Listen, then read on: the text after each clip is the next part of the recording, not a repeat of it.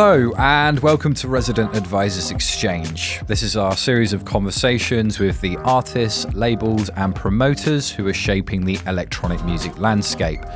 My name's Ryan Keeling and I'm the editor at Resident Advisor.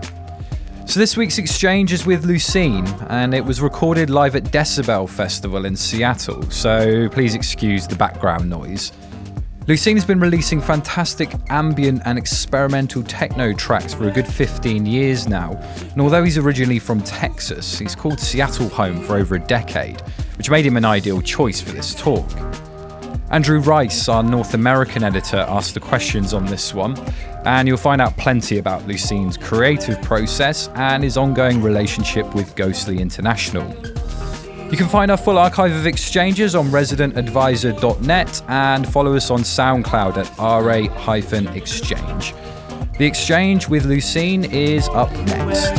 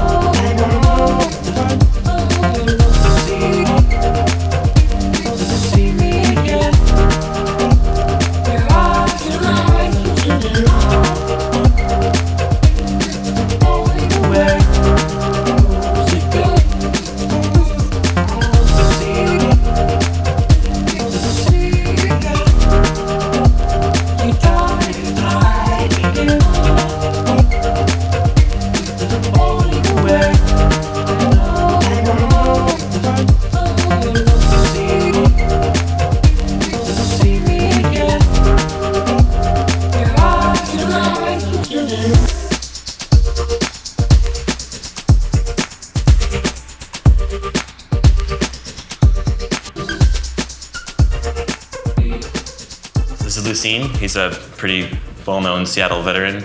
How's it going? So how many decibels have you been to so far, or in your life?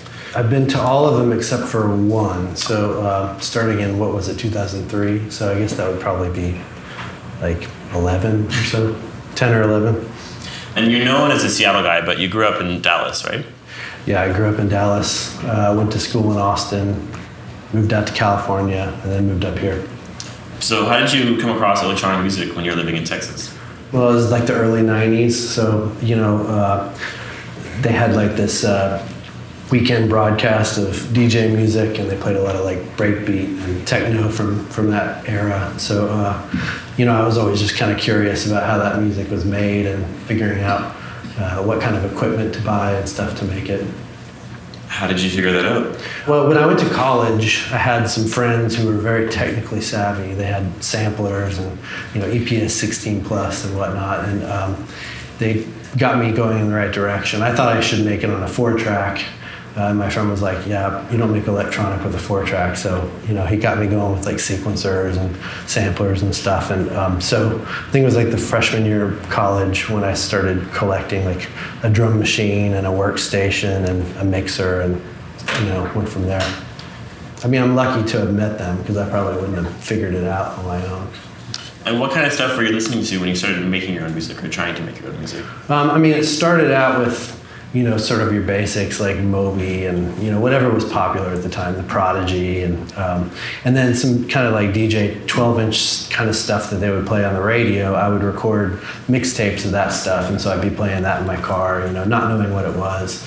Sort of before the Chemical Brothers, it was the Dust Brothers, and they had a few singles that I was really into, But then my friends were into like Aphex Twin and Autechra and Speedy J, Adam Hart, stuff like that, and so they got me into like sort of the more interesting side of things pretty early on.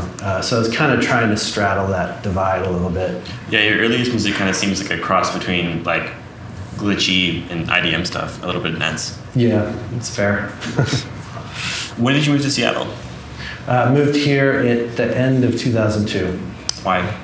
Some of those friends had moved up from Austin to Seattle. Meanwhile, I was down in LA. I had gone to Cal Arts art school and was in their music and film school. And then I stuck around LA and lived in North Hollywood for a couple of years, working on a few interesting things like film scores, but then I was also doing like a day job, and it wasn't really working for me. And so I was trying to figure out where I wanted to go, and I had friends here and I had friends back in Austin. I decided to try out a new place.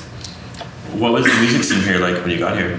It was good. I mean, it was really tight-knit, but a lot of the same people that are involved in this festival, back then. Sean, I think, moved there right around the same time that I moved to Seattle. So I was booked for a few nights down in some smaller spaces. There was a weekly going on at the Alibi Room downtown when I first moved here, which was interesting. But it was good. It was tight-knit and kind of more oriented towards diverse styles like experimental and some dance music and whatnot. Did that direction change in the city after that, do you think? I mean, it's definitely grown to the point where like now I feel like there are electronic music artists making completely different music. You wouldn't even put them in the same, book them for the same nights or whatever. So, and crews doing like full-on dance-oriented nights, and then some people doing more kind of pop, electronic nights and whatnot. I think it's just gotten a lot bigger, but so is the course of electronic music around the country. So, where do you think you fit in all that? You're kind of in between. Yeah, I mean, I just kind of do what I do. I mean, I do think that I'm influenced by whatever's going on at this current moment. So, there's certain artists that I might be really into now that would influence my music. I don't really know how I fit into the scene. I just, if somebody wants to book me here, then I play here. So, do you find it hard to kind of market yourself when you don't really fit into any one genre, especially in dance music? Yeah, I mean, I see the value in sort of like genre marketing, and I think at any one point in time, I'm not the go-to artist for a certain genre, but I think there's something to be said for also not wanting to be the go-to artist for a specific genre, because then sometimes that genre fades and people only think of that artist as like one genre, whereas if you're kind of willing to kind of go in different areas, then people hear your music as being you, but the style might kind of go in different directions. What do you think about your music that's you? What keeps it your music as it's changed over the years? In general, I think the one thing that sort of stayed the same for just my particular taste is I like music with a hook, but I don't like really cheesy hooks, so I like music that is hooky, but you can do it in kind of an interesting way. So I'll find that hook in different styles of music, say like that's a really good hook, but I don't like the rest of that song. So you try to like think of a way that you can make a track using that style and come up with something that grabs people, but might not go all the way or like has something that makes it a little bit different. And you're someone who's released a lot of albums and records over the years. And when you work on an album, do you kind of sit down with an idea or concept in mind, or do you just work constantly and see what happens? I think I start off by just saying, there's a few things that I want to do that I've been hearing lately that I really like, and start off making a few tracks and see kind of where those go. And then after like 3 or 4 tracks, you start seeing, if I made those tracks, and what can I do to sort of complement those tracks and fill out a full album to where these tracks complement the ones that I've already made. So I don't start out with a full idea, but I think the idea starts to come to me after I've been working for a bit. And with someone with such a large discography, when you play live, do you mostly play your most recent records, or do you reach back into your catalog to play?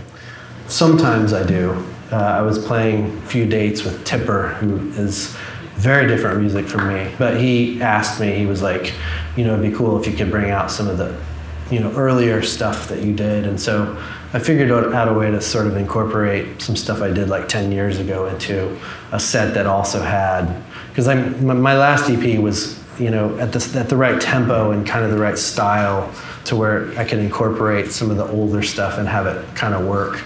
But it's not something I generally do. I think it's usually the more current stuff that I bring into my live set, so like remixes or tracks I've recently made, and try to do more live interpretations of those. Do you still feel a connection with your older work? I think a lot of electronic artists kind of distance themselves from. Yeah, I mean, I get that feeling too. It's hard for me to connect with some of my old stuff. And I've actually been meaning to go back and listen to like an old album and see what I think about it now. But you spend so much time working on a track and working on an album, and you're done and it's great and you listen to it and you like it, and then you never want to listen to it again, you know. So I think probably all artists have some of that, you know, feeling. How have your working methods changed over the decades? It's kind of fluctuated.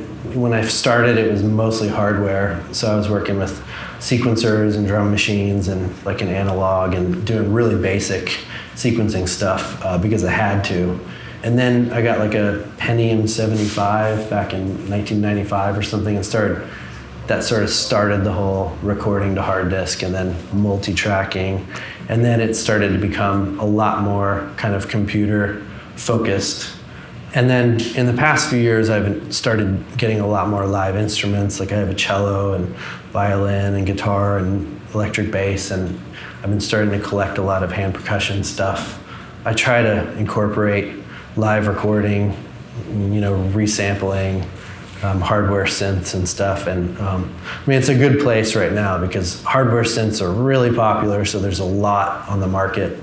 And so there's so many different ways that you can make it because the software is also really powerful.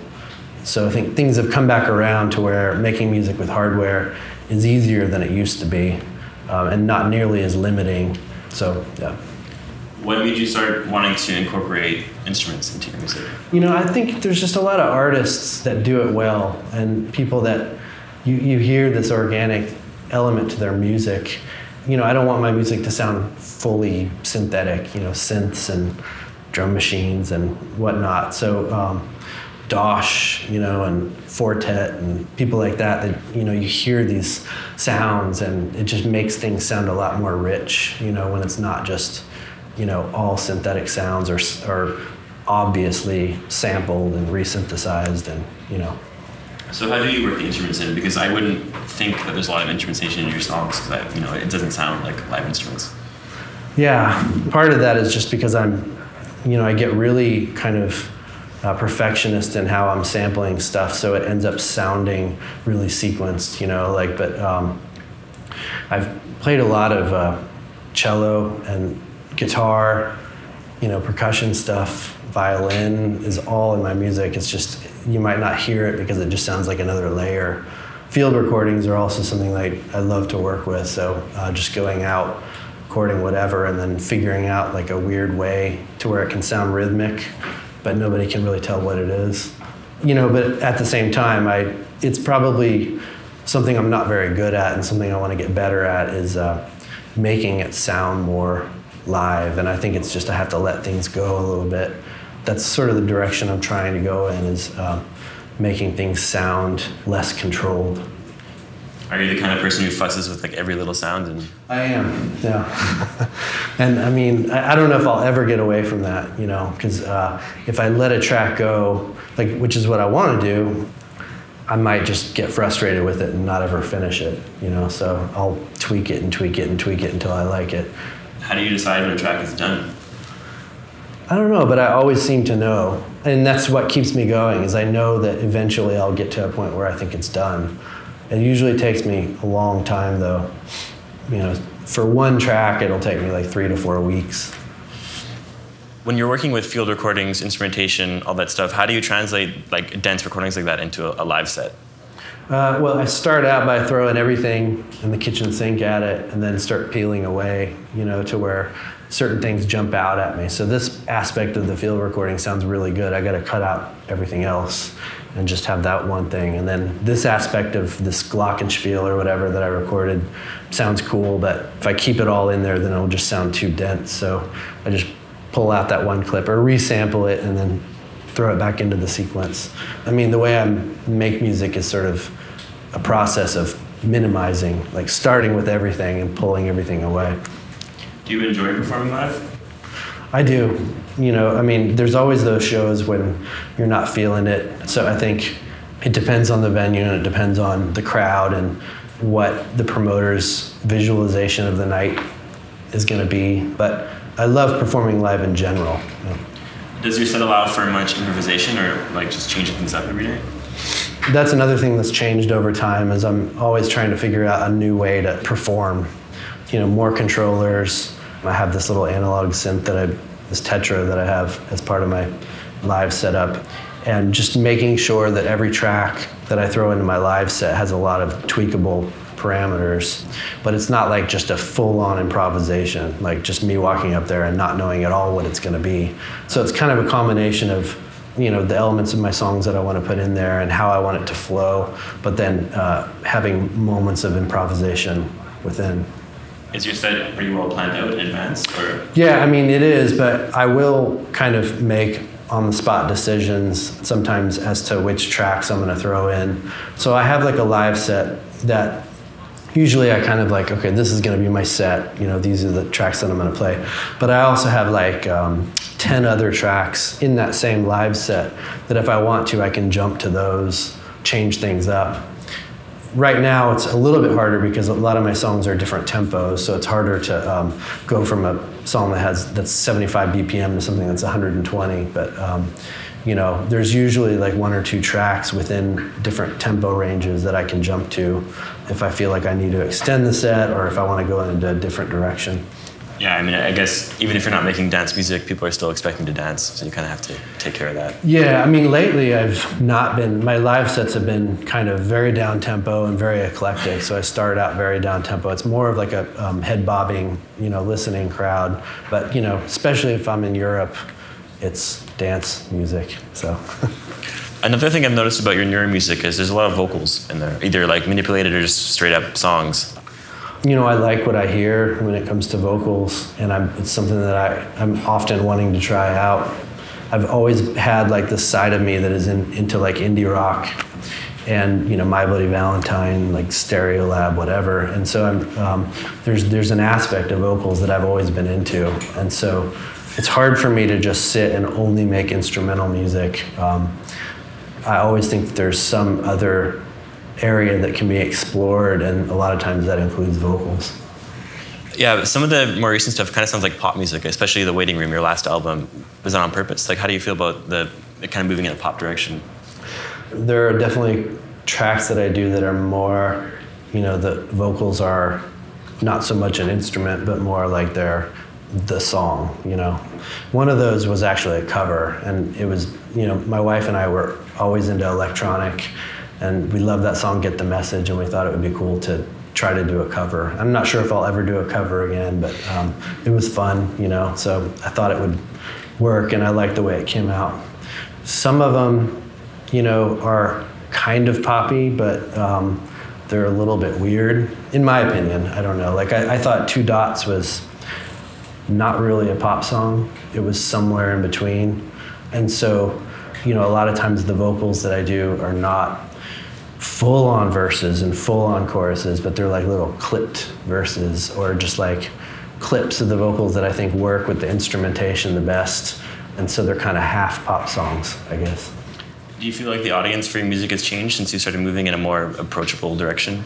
Yeah, for sure. I mean, I definitely have the people that are like, I really love the stuff that you did like 10 years ago, that more experimental stuff is great, And then I also have the people that come to me and say, I first got into you like in 2009 or 2010 with A Certain Distance. I had never heard of you before.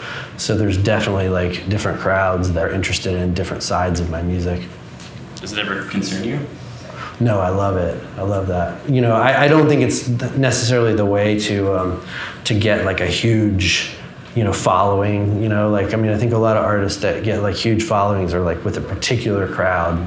But in order to keep making music, I think you have to be inspired, and a part of that inspiration comes from trying out different styles and jumping in different directions. And hopefully, if people will understand that, they like your music and they think that your style or you as an artist might sort of transcend those styles, I would hope. So, as someone who's been making electronic music for over 20 years now, have you ever just thought, like, I'm done with it? Yeah, I mean, I think that all the time, honestly. I mean, it's hard not to think that. But then, a lot of times I'm miserable when I'm not working on a song. And then I'm more miserable when I'm just starting a song. And then halfway through the track, I'm like, all right, it's starting to go somewhere, but I still don't know where it's going, so I'm frustrated. And then when I finish the song, I mean, it's like the best feeling ever. So I don't know that I can ever get away from making music, because, you know, you always feel like you've gotten somewhere new. And I don't ever want to make music that's always in one genre, because I won't necessarily feel like that's going somewhere different. You know, it's not quite as fulfilling, I don't think. So how do you keep yourself inspired? I mean, the best way for me to keep inspired is by listening to a lot of other people's music, watching films. You know, a lot of times it's not even just music in the film, but like scenes might inspire you to a certain feeling. You have to like sit back and take a breather sometimes. You know, not work on music to figure out where you're going next.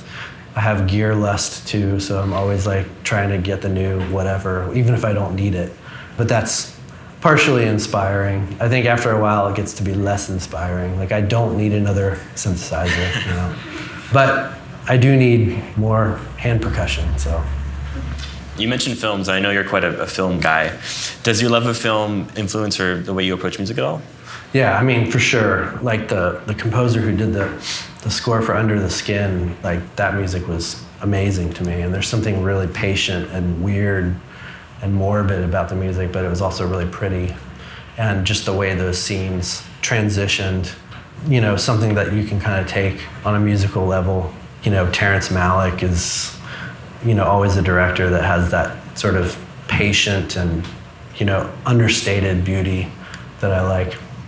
And you've done a few film scores yourself. Do you like that line of work? Yeah, I love it, because, I mean, it's good to go back and forth between stuff that is only you, and you have to come up with everything on your own, and then something where the director has something that he really wants you to do, and you have to figure out an interpretation of what he wants. It's like taking a little bit of weight off of you and forcing you into a direction that you don't normally go. And I think it helps when you come back to your music, because you were in a different mode and you can kind of incorporate some of what you were doing there into your own music. As someone who obviously appreciates visual art, when you're making your own instrumental music, do you often have like an image or scene in your head, or is? Sometimes. You know, I had an idea for a music video. I won't tell you what it is, 'cause we might end up doing it, but I mean, I was listening to music and thinking about an idea that might work as a music video. Yeah, a lot of times it's just memories, you know, that sort of have like a visual stuck in your head that's inspiring to making music, or, you know, a scene from a movie, like I said, that you're thinking about when you're making music. I think it, you know, this sort of cross thinking about the two types of art at the same time really works. As someone who kind of works on your own in your own little corner of electronic music, do you ever worry about staying relevant, like keeping interest in your sound? I mean, yeah, I worry about it, but I mean, I think that's why it's important that you can't just like hole up in your room and just make the music that you like. Because I mean, if I was just inspired by my own thoughts, my music would be really boring. So, I mean, I think you do kind of have to always be aware of what's going on and how things are moving in the world, and decide what you like and what you hate about the current scene, and figure out ways that you can incorporate it into it. So, and then if you are doing that, then you really you can't worry too much about staying relevant. At least that's how I try to think about it. And you've been with Ghostly International for over 10 years. Yeah. Why stay with the label for so long? I hear all kinds of horror stories about, you know, the way record labels treat artists, and I've never had that with Ghostly, so, you know, I figure you don't want to jump ship on a situation like that. They've definitely, you know, gotten a lot better with a lot of the ways they do things over time, just from learning experience. But you have these personal relationships and people that you trust, and, you know, that's a little bit hard to come by, I think, in the music industry. I think a lot of people have bad feelings about their respective label owners or whatever, and I've just never had that with Ghostly. So. What is it about the label musically that you connect with? They also, I think, are really interested in going in different directions. So I think we definitely see on the same page with that stuff. You know, their artists are just really eclectic. You know, they have like School 7 Bells over here, Matthew Deere over here, you know, Shigeto over there. It's like all different stuff going on at the same time, which I love. So, which direction are you going in next? Because you're working on an album, right? Yeah, I mean, I think it's kind of like what I was saying. I mean, trying to figure out how to make live recordings fit into the way I think about music. Working a little bit with vocals, trying to keep things loose, but not to the point where the song just sounds boring. So trying to have like that loose feel, but with a solid concept for a song. I mean, that's about all I can say. But, I mean, maybe incorporating a little bit more sort of ambient stuff into it. I'm starting to think about transitions a little bit more. So I feel like one thing that's you kept through your music throughout the whole few decades is it's all kind of melancholy and soft. Like, where does that come from? Is that just your personality? Probably. I mean, I'm kind of an introvert, so I've never been the kind of person to want to like have these bangers that everybody jumps up and goes crazy for. But I also like the feeling of energy when a track builds. So I think a lot of my tracks have builds just because it's something that, like, as a musician, you want to feel this like lifting energy sometimes. But I'm also really into subtlety in music, and I know that doesn't always square with what's going on. So.